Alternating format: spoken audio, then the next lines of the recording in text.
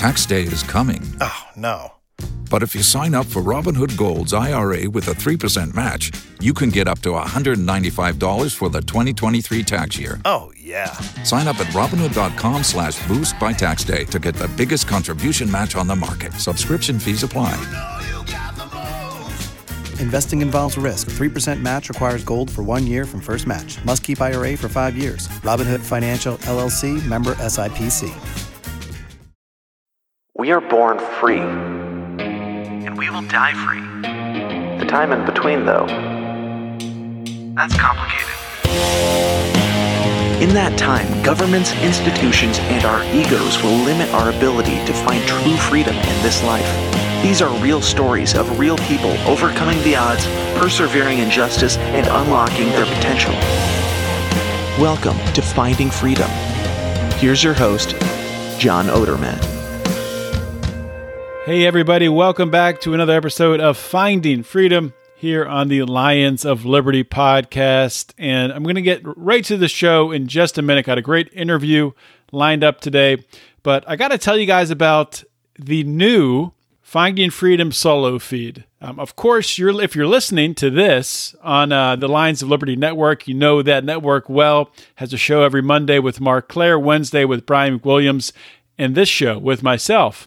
There's also a separate Finding Freedom feed where you get this show every Thursday, but you also get on Tuesday what I call a rewind episode, one of the best episodes from the Finding Freedom archives. I've gone back and pulled some of the most popular episodes with former drug dealers turned serial entrepreneurs, with DNA experts, with a guy who teaches you how to beat a polygraph test. So if you are listening on the Lions of Liberty Network feed, that's great. I don't want you to stop listening here. You can get all the awesome content. But if you've missed these great episodes from past Finding Freedom or Felony Friday days, you can go back and hear them easily by subscribing to the Finding Freedom podcast feed. You can find it anywhere where podcasts are found. Hope you enjoy today's show.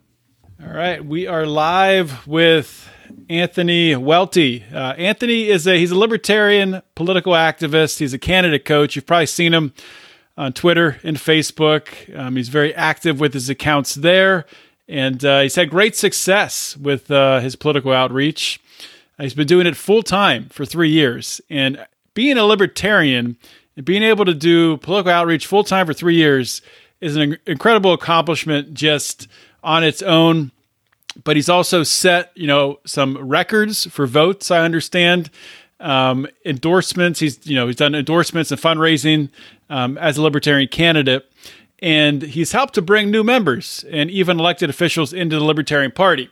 That stuff's all pretty cool, and I'm sure we'll talk about a lot of that stuff. But the reason, I wanted to have Anthony on, it was something he posted about a week ago, talking about this dramatic shift that he had in his life, the way he lived, where he lived, and changes that he made really right before shit hit the fan in 2020. So, Anthony, welcome to Finding Freedom. Yeah, thanks, John. It's been a crazy couple of years for a lot of people. It's been a crazy couple of years, plus a few. For me, it feels like it's been kind of quite the roller coaster. But my wife and I are happy, healthy. My son's happy and healthy, and we're just embracing what's in front of us and trying to live life to its fullest and to try to create liberty for ourselves in spite of what government is doing, right? I mean, we all know that authoritarianism has existed really since the dawn of time. And regardless of what they do or what battles for freedom we have, right? I want to be as free as possible today. So that's really what my wife and I have been focusing on and trying to merge our personal life and our political life. And it's been fun and challenging and learned a lot and really a blessing though overall. Yeah, I want to get into the details of that and, really, really pick at how you did it and, the different really, things you set up in your life to allow you to be able to do it. But before we do that, just to give everyone who doesn't know you, just an introduction, you can give your 5-minute elevator pitch when someone asks you what you do, who are you, how do you respond? Well, I immediately ask them if they've read Rothbard or Mises, of course. No, I'm all joking aside, my life is like so many others in this party, right? I just got fed up, tired with the status quo. I got poked in the chest one too many times by the government. And, I was not political in any sense of the way back in the day. Ron Paul didn't bring me to the Libertarian Party. Obama created me, created a libertarian out of me. And I stumbled onto the Gary Johnson campaign via Wikipedia back in 2012. And like many people, I voted in the presidential election and then looked away for the next 4 years because that's what most average people do. But then at that point, I'd reached a little bit of an awakening and I'd been poked in the chest a little bit, and you just start paying attention. And, next thing you know, you're seeing the evils of statism everywhere. And, for me, that was right about the time I was, getting married, having a kid, talking about the future. Right. Mm-hmm. And there were certain things that were specifically going after my family. Right. We'd lost our health insurance due to some Obamacare regulations, which was both federal and then some state regulations in Washington state. The medical freedom stuff, for who's allowed to go to school. Right. With or without a vaccine. Different things that were popping up and affecting my family's life. And so it was really like, and when you say that, just to be clear, with the vaccine, you're talking about just traditional vaccines. Yeah, right? This is pre-COVID. All over the country, vaccines are mandated for entry to school, and you can get personal exemptions in some states or religious exemptions in others. But ultimately, they're forcing us to put our kids on a registry. And, look now, years later, what they're doing with vaccine passports and stuff. So a lot of the writing on the wall for me came through the medical freedom community, about 10 years ago. And, so one thing led to the next. And I decided to draw a line in the sand, to say no more. I'm tired of being bullied. I'm tired of this happening to myself and my friends and good people. And my wife and I together decided to kind of commit as much of our heart and energy to, standing for freedom for everybody, not just our families. Some of the stuff that hit home to us most, that resonated most with us right at the very beginning was the stories of other mothers and stuff. You're like, wow, this is not just a couple people that this is hurting. It's, these things are hurting tons of families all over the country. And it just was something. It's like you got to give a voice to the voiceless almost, and set an example for what it is to stand up to a bully. So one thing leads to the next. I get involved in the movement. I did run for office out in Washington. I got the pleasure of being Spike Cohen's tour manager on his VP tour around the country last year. Really? That was an absolutely amazing experience. Spike is an incredible man, and of course Tasha behind the scenes is a great, beautiful woman inside and out. And so my passion is for liberty and fighting in any way I can. And now we focus on giving others resources that they don't already have. There's not a lot of assets or resources within this liberty freedom movement, and trying to help one another and, staying focused on what the mission is where I feel most productive. And when I do stay focused on that, I'm a lot more effective as well. So, that's what we're doing now is we're traveling around the country in a tiny house, essentially, helping one candidate at a time, spreading liberty one county at a time. And it's been quite the amazing journey. And, I guess all we want to do now is just fight, really to the end of it, because they're never going to stop. They're not going to let up on this anytime soon. Yeah, that's for sure. And I mean, that's one of the reasons I wanted to have you on, because you're somebody who, isn't just talking the talk, you're walking the walk. You're actually, living that digital nomad type life within the United States. So I kind of want to dig into the specifics of that first, on how you did it. Yeah. So how did you go from, either living in a house or an apartment or whatever you were living in to living in an RV? What was that process like? Because people today, they're seeing what's happening in Canada. They're seeing what's happening across the globe, and they're thinking, this is at some point in time, I could be in this situation where I got to get out of the state I'm in. I got to get on the road. I got to move my family. Very easily could happen within the next 6 months or 5 years, whatever. So take us through step by step how you did it. Yeah, well, I mean, the original plan wasn't necessarily an RV. It was, the overall idea of financial freedom and, mobility freedom, even, because the writing was on the wall for so long, and it's like you can only do so much to fight against the state, right? But where it all really came together was like, how do we merge this desire for freedom in our personal life? How do we fight for liberty at the same time? Like, what's this balance, right? And one thing to the led to the next, to where for my campaign for state insurance commissioner, which is a statewide election in Washington, I decided that if I was going to, this is 2 years prior to even election year, I decided that realized that if I was going to have a fighting chance to run a real big, credible campaign, I was going to have to put full-time effort into it, right? I'd been tired of watching libertarian campaigns, not get the results that they're looking for, right? And it's easy to point to a number of reasons why that happens. And one of them is just time and energy, right? So I said, okay, how can I put as much time and energy into this movement as I possibly can? And so we had started, liquidating assets, reducing our debt.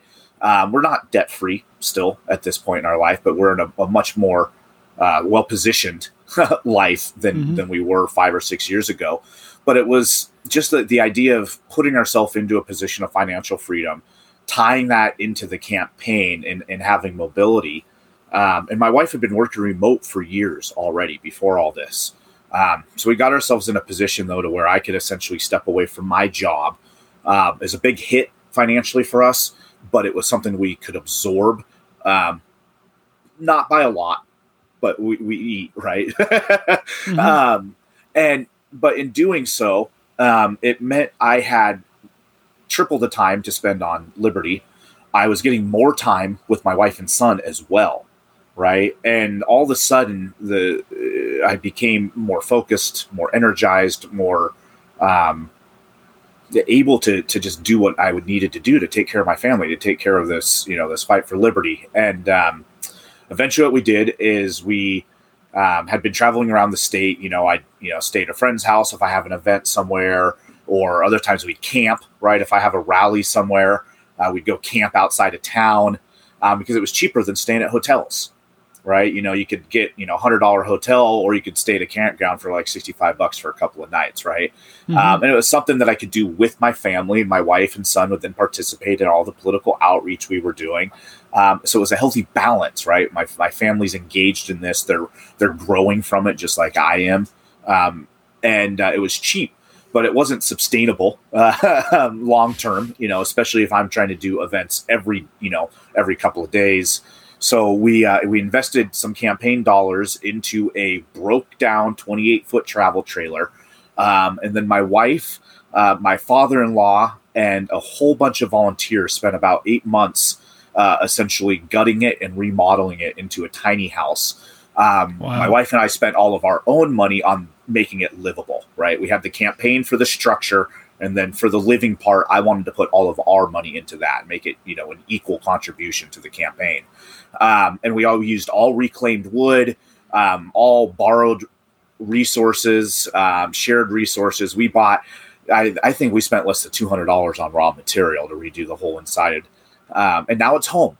And what it did was it allowed me to quit my job. It allowed me to save, $1,500 a month in rent that we've been paying. And it put us in a position where we could get by on a single income. So we did that, and we moved into the trailer for, essentially the first year of the campaign, taking it all over Washington, literally county by county. How hard is it? Sorry to interrupt, but I got to ask this please. question because tiny houses fascinate me. How hard is it to find a place to be able to park it and live, and hook it up and, have, water and everything you need? It takes effort and planning, but it's not hard to do. There's camping networks all over the country, all over the state. Some of them are going to be more conveniently located than others. Some of them will come with different costs. I got involved in essentially a membership network that for the first about 6 months I used. They gave me like 2-week camping at like a network of campsites. So I would just use those as home bases, and then I would plan all my events around that area, right? I'd hammer out, 2-3 weeks worth of outreach and then go on to the next campground. Other times I'd have friends that lend me their driveway, right? I had a friend running for Yelm City Council out here in Washington. His name is James Blair. He's a good friend of mine. He was running for office. It was 10 days out for his election. I was a year after his, but I came out, stayed at his house, and we door knocked for both of us that week, right? We just did groundwork together. And we stayed in his front yard, drank some beer afterwards, and, had a good time with it. But, now we use things like Harvest Host. You might have seen the ads for them on Facebook. That's a pretty cool resource. Just the other day, we stayed at a Harvest Host that was an organic farm, and it turns out the guy's essentially an anarchist in Florida. He's well-to-do and from a lot of sweat equity. And not only is he doing organic farming, he's about to go public with a prefabricated hempcrete housing plan, IKEA style. He's going to be mass producing them at literally at one a day rate. And it's a really exciting project. If you're into alternative building, if you're not and you want to learn more about alternative building, look into things like hempcrete, container ship housing, earth bag housing, tiny housing. Right? There's a lot of different benefits to each of these style of alternative housing. And hempcrete's a really fascinating product that I think could revolutionize building and in a very healthy, sustainable way. For really the entire world. Mm-hmm. So anyways, so Harvest Host, I met this guy at Harvest Host. He's amazing. And it's just one of those chance encounters that you get by living on the road.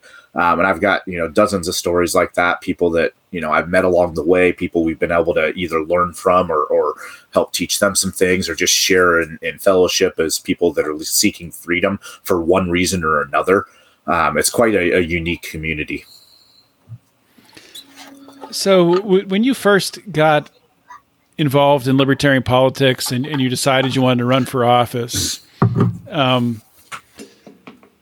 there's really, when I look at the Libertarian Party, I think there's great things and there's things that might be a little bit of a waste of resources. And I'll just kind of lay this out for you and let you bite into it, but. I think there's a lot of libertarians who run for office who might not be in a spot where they are really financially ready to go all into a campaign, or like you, willing to make the sacrifice and rearrange their life to be, in a place where they can go, all in on a campaign. I think there's a lot of libertarians who, when they run for office, I forget what the term is, but paper candidates, I guess it is. And I don't think that does anything to help the cause. So I know you do a lot of candidate training, and I know that's one of your big initiatives going forward. When you look for candidates to work with, do you have like a set of criteria, things that you're looking for out of specific candidates? Yeah, well, my favorite one on the candidate, kind of intake form I send out to the ones that I've kind of already eyeballed that, seem like they're worth the extra effort. I ask who's better candidate, Bill Weld or Spike Cohen. So that right away, cuts the wheat from the chaff. Does anybody say Bill Weld? Not yet, because they probably weren't going to get an intake form from me anyways. But no, I remember somebody a while back saying, "Man, I'm so tired of getting screwed over by people that I'm just going to ask them if they support Ron Paul off the get go. And if they say no, they're not going to get my help." But no, in all seriousness, I have a couple thoughts on that. First off. I don't like telling people in the movement what to spend their time or energy on. I think there's way too much to do. So I personally look to, as often as possible, and this doesn't mean I'm not critical of X, Y, or Z things, right? That's a separate topic other than what you're trying to do. I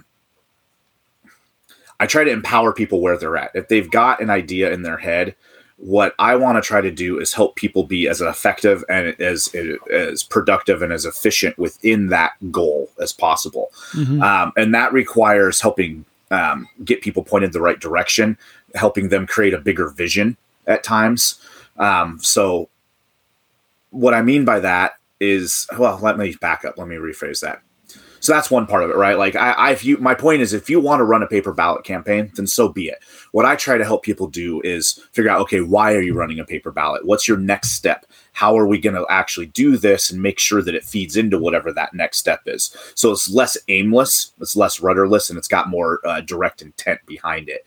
Another reason why I personally don't mind paper ballots, the race I ran in the state of Washington, we had a 3-way race the prior cycle 4 years earlier with a paper ballot libertarian.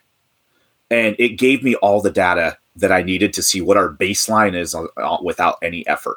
And what that showed me was, in a statewide election, we could get 99,000 votes for that race, and we could get 7% with doing, the bare minimum. And the guy that ran was great. He just, like many people, he, committed what time he had, which wasn't a lot. And the rest went to the rest of his real life, right? But it showed me exactly where our baseline was, so that I knew what my benchmarks were, where some weak spots were, what was attainable. So, point being, I don't mind paper ballots. It's just, why are you doing it, and how can we use it, and make sure we're using it, use the tool in the tool belt effectively is all I'm aiming for. Beyond that, the candidates that I try to work with, right off the bat, they had to have been strong against the lockdowns and the vaccine passports. If they weren't bold for the last 2 years, then I'm not going to be the person best suited to help them. It's not going to be something where we're going to mesh well. I like people that have that work hard, that are willing to put in the extra effort. Because for me, there is so many people that need help that I want to make sure that I'm maximizing my time. That doesn't mean that I turn away phone calls from people that aren't ready to run an all-in campaign, right? That doesn't mean that the candidates I'm working with are running all-in campaigns. It's that they are running with that type of heart and passion and vision. And then I can help them get to whatever their goal is, or maybe even help identify goals that they didn't even know they had. No, that makes sense. And I'm glad you brought up, with you're looking for candidates who have come out against the lockdowns, come out against the COVID regime. And I'm hoping that, libertarians in general don't miss this moment, because I'm afraid many are.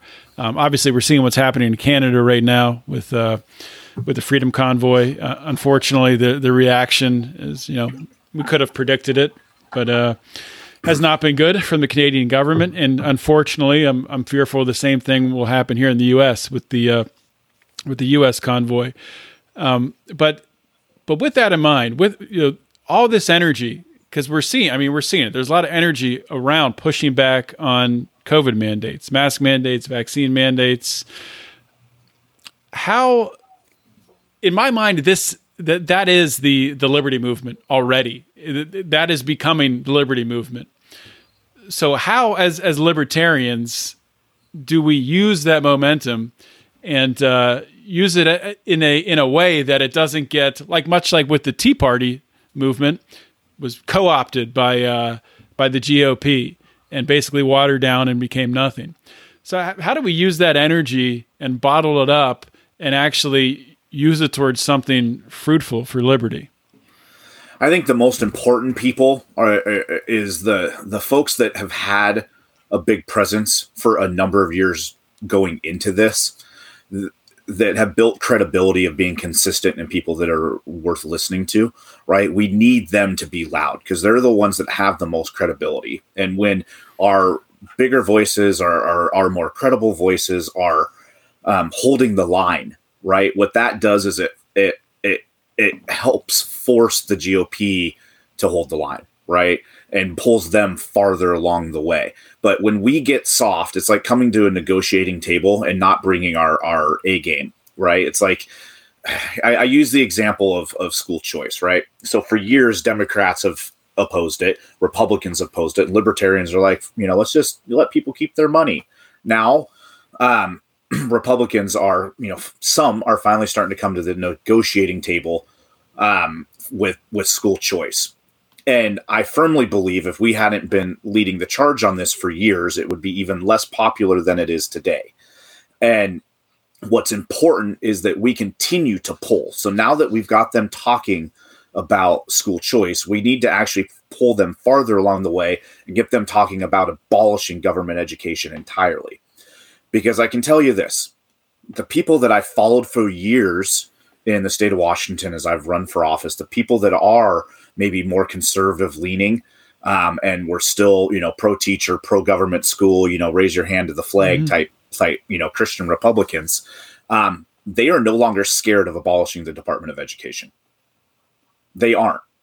Yeah. They're not scared of abolishing the CDC. They hate the CDC now. Not all of them, but 10, 20% of them easily are down with getting rid of the CDC permanently. Not just Fauci, but the CDC. And it's important that those of us that have had a platform and built trust with people, we keep doing the tug of war to pull them farther along, because we know the Democrats are never going to, come along on certain topics. The Republicans will come kicking and screaming sometimes, but if we're not pulling the conversation the rest of the way by being bold, it's going to continue to really take baby steps forward when we could be taking giant man-sized steps right now. Because it is ripe for the picking.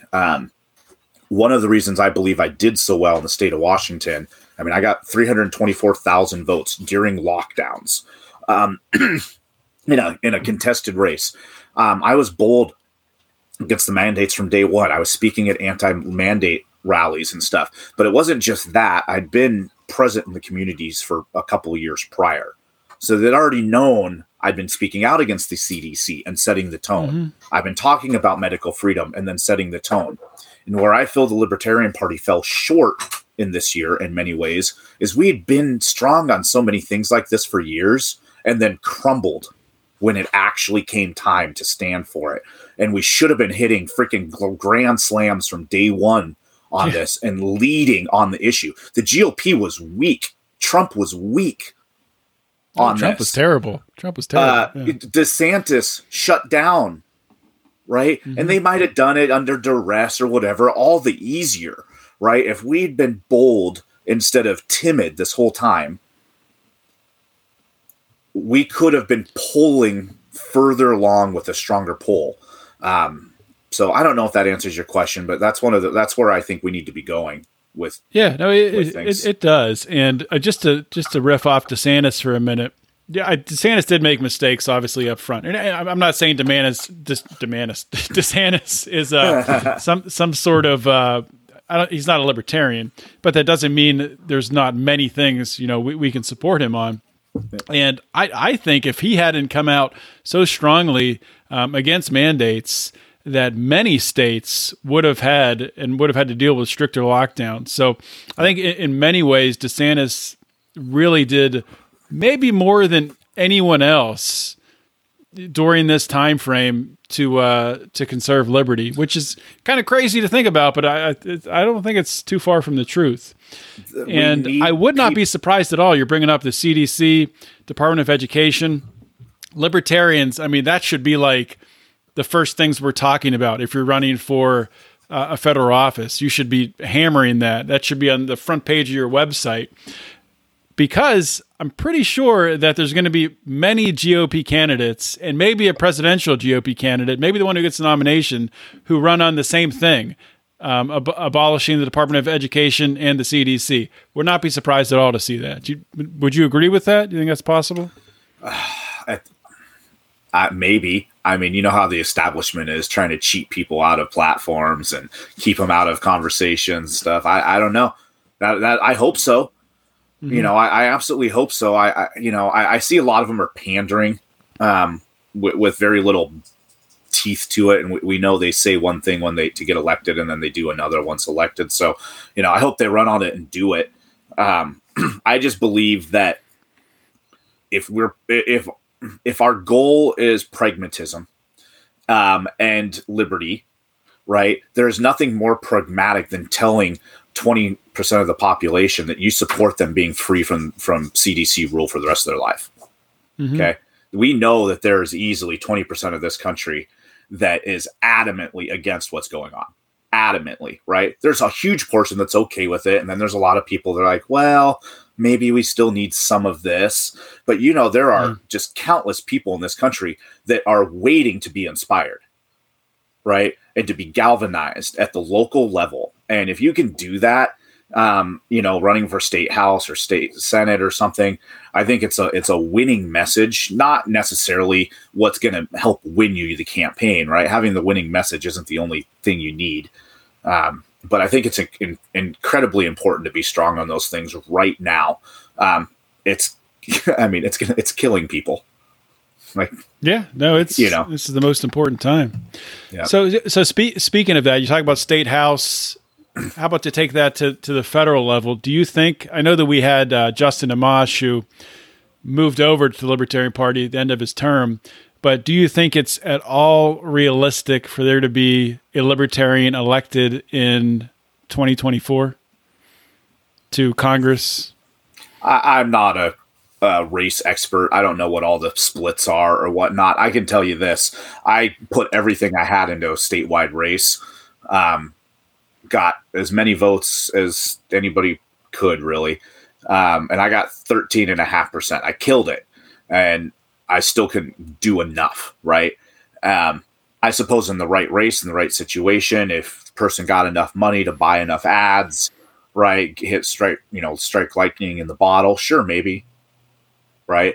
And whether or not we can win, I think we should run those races for certain. But I think it's going to be a hard pressed to win an election especially in a 3 or 4-way race, depending on the campaign. But I think it's important we run them. I think the more effort we spend spreading liberty, right, we're still winning people over, right? When I ran for office in Washington, I wanted to win, of course, but that wasn't the only benchmark I had to count as a victory, right? There are so many things I was trying to do. I was trying to expose people to a consistency in thought, right? How we're going to apply these principles consistently across the board. And that's how I brought people in from areas where they just didn't trust politicians. And now they're voting for me because they trust that I'm going to do the same thing no matter who's in charge, type of thing. I think there's a very much needed effort in just practicing, practicing at campaigning. And not for campaigning's sake, but because it forces you to learn new skills that this movement doesn't have. It teaches you things that you don't know. It forces you to become an expert, and quickly. And the more experts we have, the more tenured, experienced people we have fighting for liberty, the better chance we have. But it has to be with the heart of helping people, with or without winning the election. Because libertarians, we're not about, it's not about politics for us. And we shouldn't forget that as we're campaigning, right? For me, it was always about who can I help at this rally, right? Who needs this message and what can we do to actually give them a solution today, right? To make their life better. And for us, there's so many people out like that we can provide these ideas and solutions to. And then that does feed into the campaign side of it as well.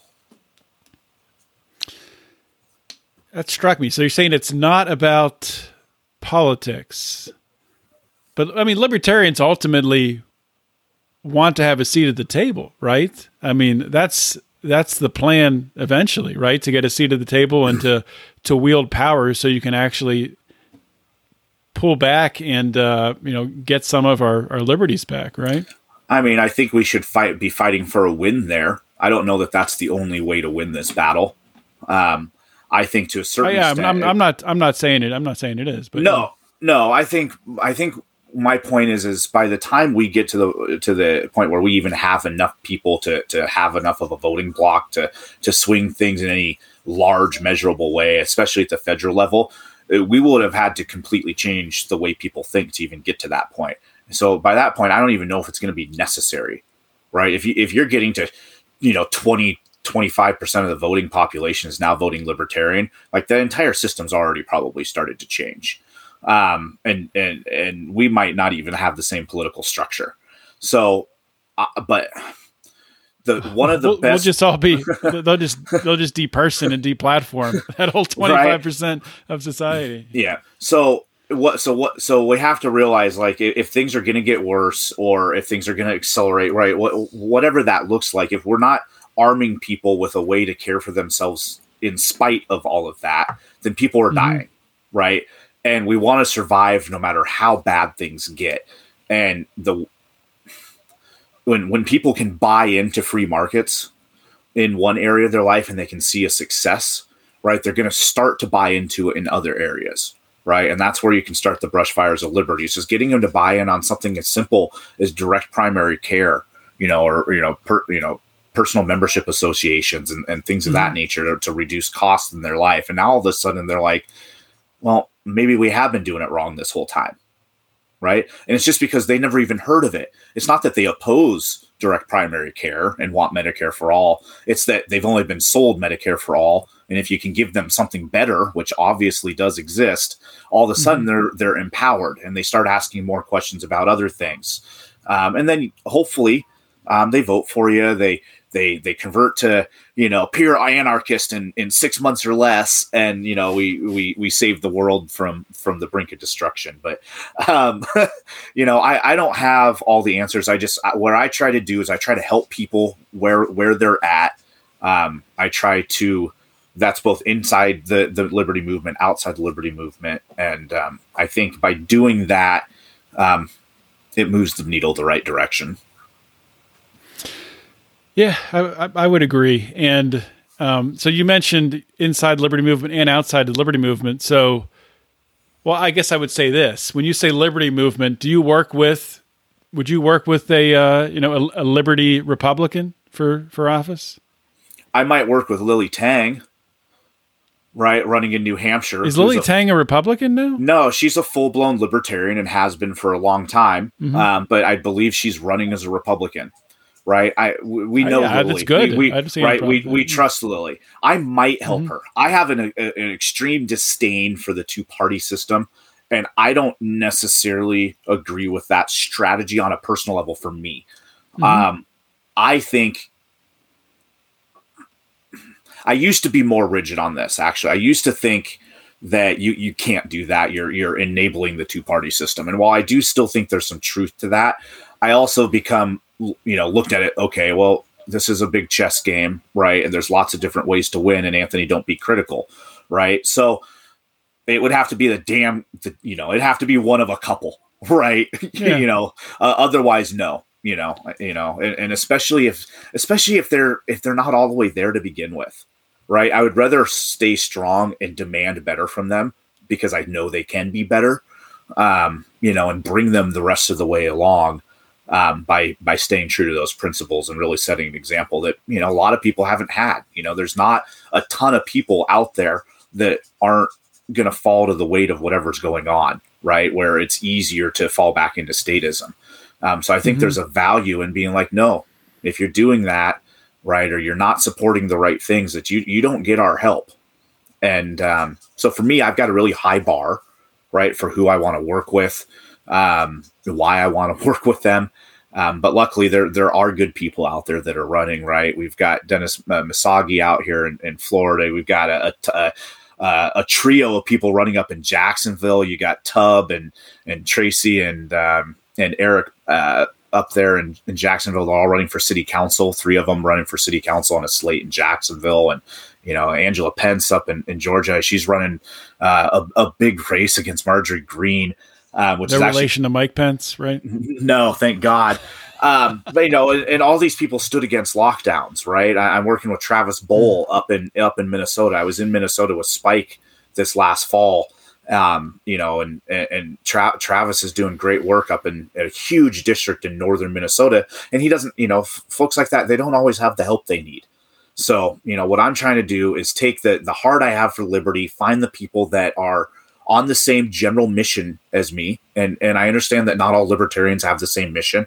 I think we need to be more accepting of that. But I'm looking for folks that are on the same mission as me, and I'm putting my heart and soul into this. And one of the cool things about it is I'm taking a unique perspective on how to do it, right? By all intentions, as far as the government's concerned, I'm running a consulting business. But that's government language. right? That's their tax form language, right? That's their EIN and their business licensing language. That's their slave language, right? That they're doing this to us. So I'm not a business. I'm a volunteer. I work for free for candidates. All of the candidates that I'm working with, I'm not asking for their money. I won't take their money. It's literally not happening. They need to be spending their money on their campaigns. If they had money to spend on a consultant, I want them to pay staff with it. I want them to have the supplies they needed. And instead, what I'm doing is I crowdsource on the outside, people that support the mission that I'm on. You can donate and give a gift to me. I'm not running a PAC. I'm not a business owner. It is a gift. It's a donation, which, of course, if we like those libertarian, tip cards, the tax-free tips that people like giving, you can essentially tip me, and I don't report it to the government, which means I get to keep 20 or 30% more of it. Well, probably 15% more because I don't take that much. But that means I get to work. I get to absorb less resources, right? I can get by on less because I'm giving less to the government. The candidate gets to keep their money, right? And they don't have the pressure of needing to fundraise for a consultant. So it's my idea of bringing, like a voluntary type community resource, to the movement and allowing people opportunities to, contribute if it brings value to them. Right. So over the next couple of days, I'll actually be announcing my slate of the first 5 candidates that I'm working with. We have a goal of bringing on 5 more as well. I won't do more than 10 this year. I want to take it easy. That's a lot of candidates to be working with. So we're going to roll out 5 and then another 5 a couple of weeks later. But people have a chance to vet them and be like, yeah, Anthony, I have supported you for all these years. I donated to you before. You're a voice for liberty where there otherwise hasn't been in some areas. I want to keep supporting you on your mission to create liberty for our communities. So they can give to me directly.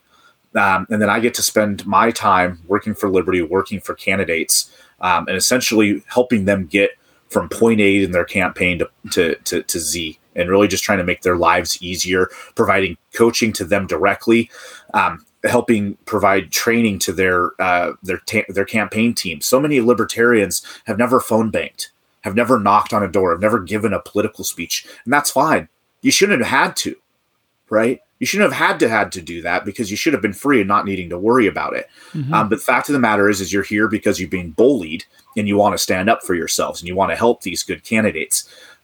But they don't have the resources to even know what that's like. And it's a lot of beating your head against the wall and figuring it out as you go. And while that's fine, right, for a while, it's not fine for 50 years, as long as the Libertarian Party has been around. And you burn out very quickly. As someone who was a campaign manager for a Libertarian Senate candidate, you'll be burnt out very quickly if you don't know what you're doing.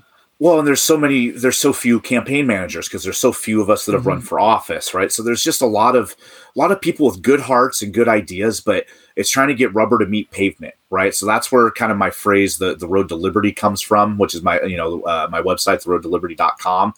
And it also ties into my travels, right? As I've gone from literally Canada to Mexico, I've gone from Washington all the way down to Key West.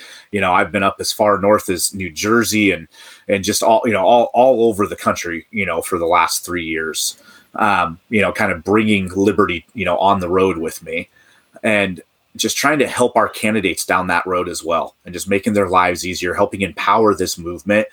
I think it's healthy. I think it keeps us focused.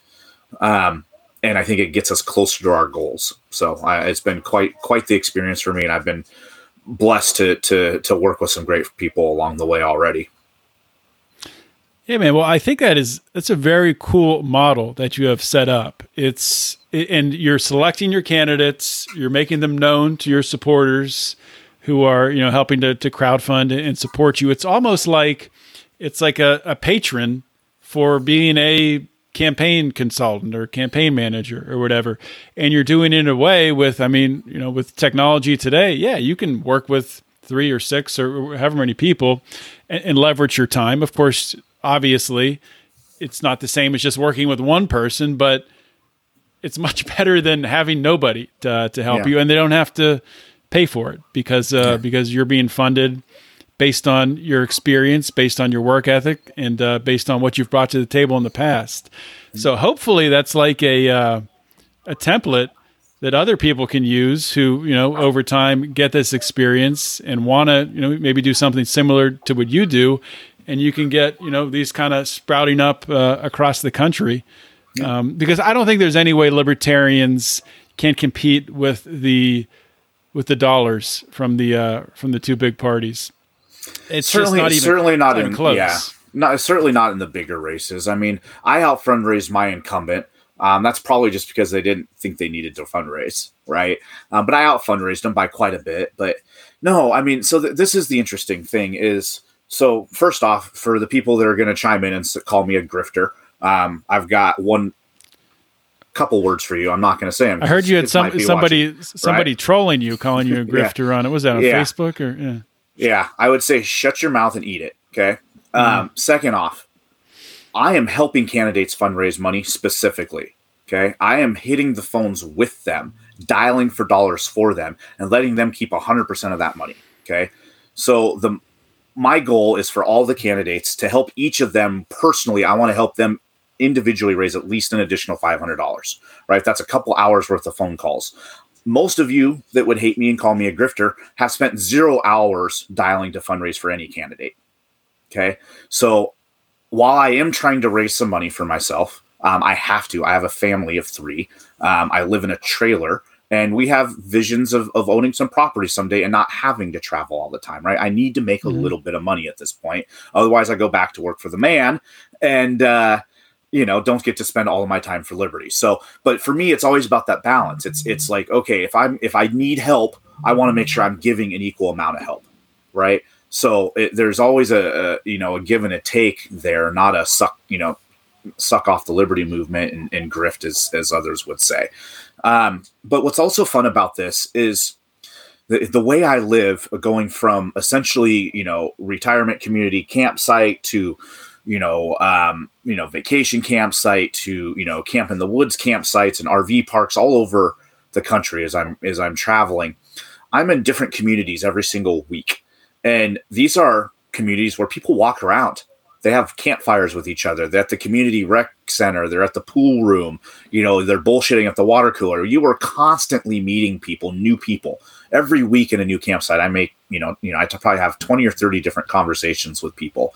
And what do you think people talk about the first time you meet?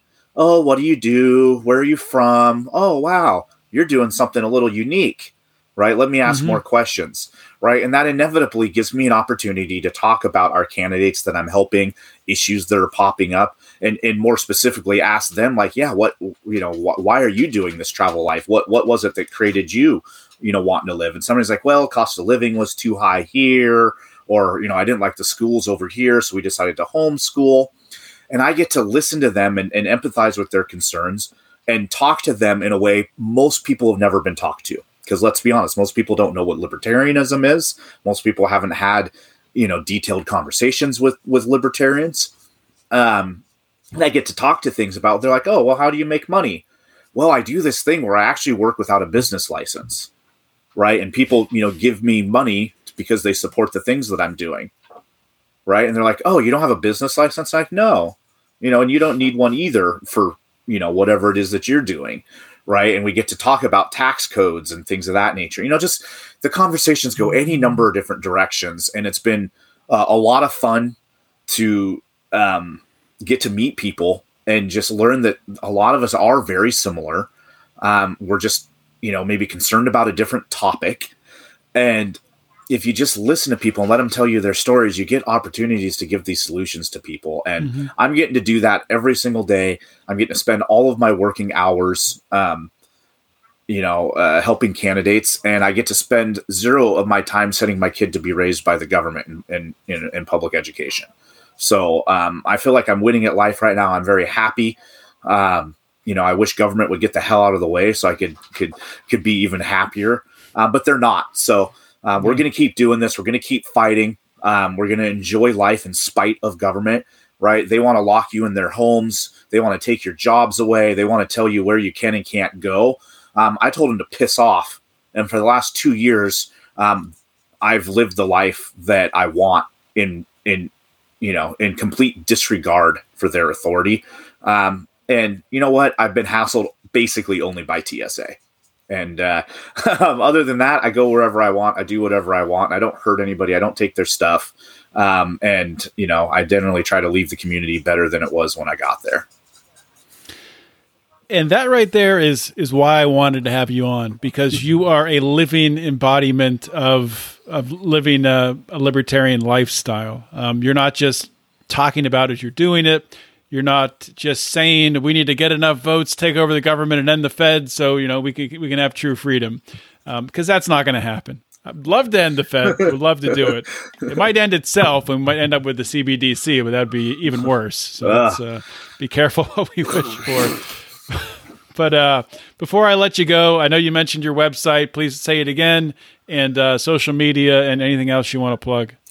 Yeah, what I want to plug is that we need help for our candidates. If you are interested in doing some work remote for a candidate and you haven't found anybody that's really inspired you, I'd love to introduce you to a couple of the men and women that I'm working with, because I think they're incredible and I think they'll earn your time. But we go to the website, roadforliberty.com, subscribe, and then there's a couple of groups on there. There's specifically one for candidates. If you want to help a candidate out, join that group, introduce yourself, and let people know where you're from and what you're passionate about liberty, and we will find a way to get you plugged in. We need all the help we can get, and I want to focus as much as your time and your energy on the candidates as possible. So, roadtoliberty.com. You can also find me on Twitter, hashtag #BeFree Instagram. My Instagram has a lot of the cool travel pictures and the tiny house lifestyle, and some of the fun stuff we're doing there. And if you want to see me, roast Bernie Sanders with the best of them with my keyboard warrior skills, you can find me on Twitter there also. So, all right, Anthony, thanks for coming on the show. I appreciate you guys. Be well, be free. Hey, I want to tell you about the Daniel 3 Biblical Anarchy podcast with Jacob Winograd. It's an ongoing evaluation on how a Christian should view the state and human authority, as well as diving into the principles of libertarianism. On the podcast, he explores the entanglements between the church and the state in order to bring Christians and the church back to practicing the mantra of no king but Christ.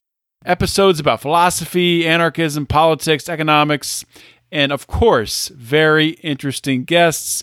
Please check it out, the Daniel 3 Biblical Anarchy podcast with Jacob Winograd. Hope you guys enjoyed that interview. Another great conversation. Another individual who is taking the actions in life to find personal freedom in their own life and helping to achieve the same and helping others really to achieve that same goal. So thank you for listening. And if you want to take it one step further, please consider joining the Lions of Liberty Pride. You can do that by going to patreon.com/Lions of Liberty, or on Locals, if you prefer that, you can go to lionsofliberty.locals.com and you can join the Lions of Liberty Pride. What do you get with the Lions of Liberty Pride? Well, number one, you get access to our bonus content. Brian McWilliams does a Monday through Friday, like a little quick 5-minute episode every day called Good Morning Bleephead. I'm not going to swear because this episode, there were no swears on it. So why mark it explicit? And also we have Conspiracy Corner, which is about once a month show, and Degenerate Gamblers, which we call it DG. And there is a DG community, people who participate, especially during football season, where we have some fun with some fake betting and things like that. We just wrapped up the season with the Super Bowl, had all that good stuff, did a big Super Bowl squares thing. And that'll be kicking off again. We'll do some stuff in the spring when baseball gets up, but then once again in the fall with college football and pro football. So if you're a sports ball fan and you like that stuff like we do, then you can join in on that. And also you get a discount on merchandise.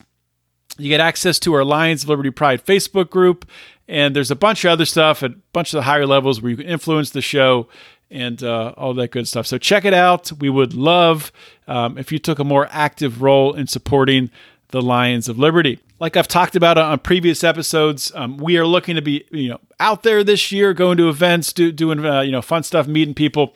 So all of that money that comes in and supports us here, we're going to turn that around and do the best we can to get out and meet you and spend some time with you, drink a beer, have some fun. So that's all I got for today, guys. Hope you all have a great weekend, and I'll see you next week.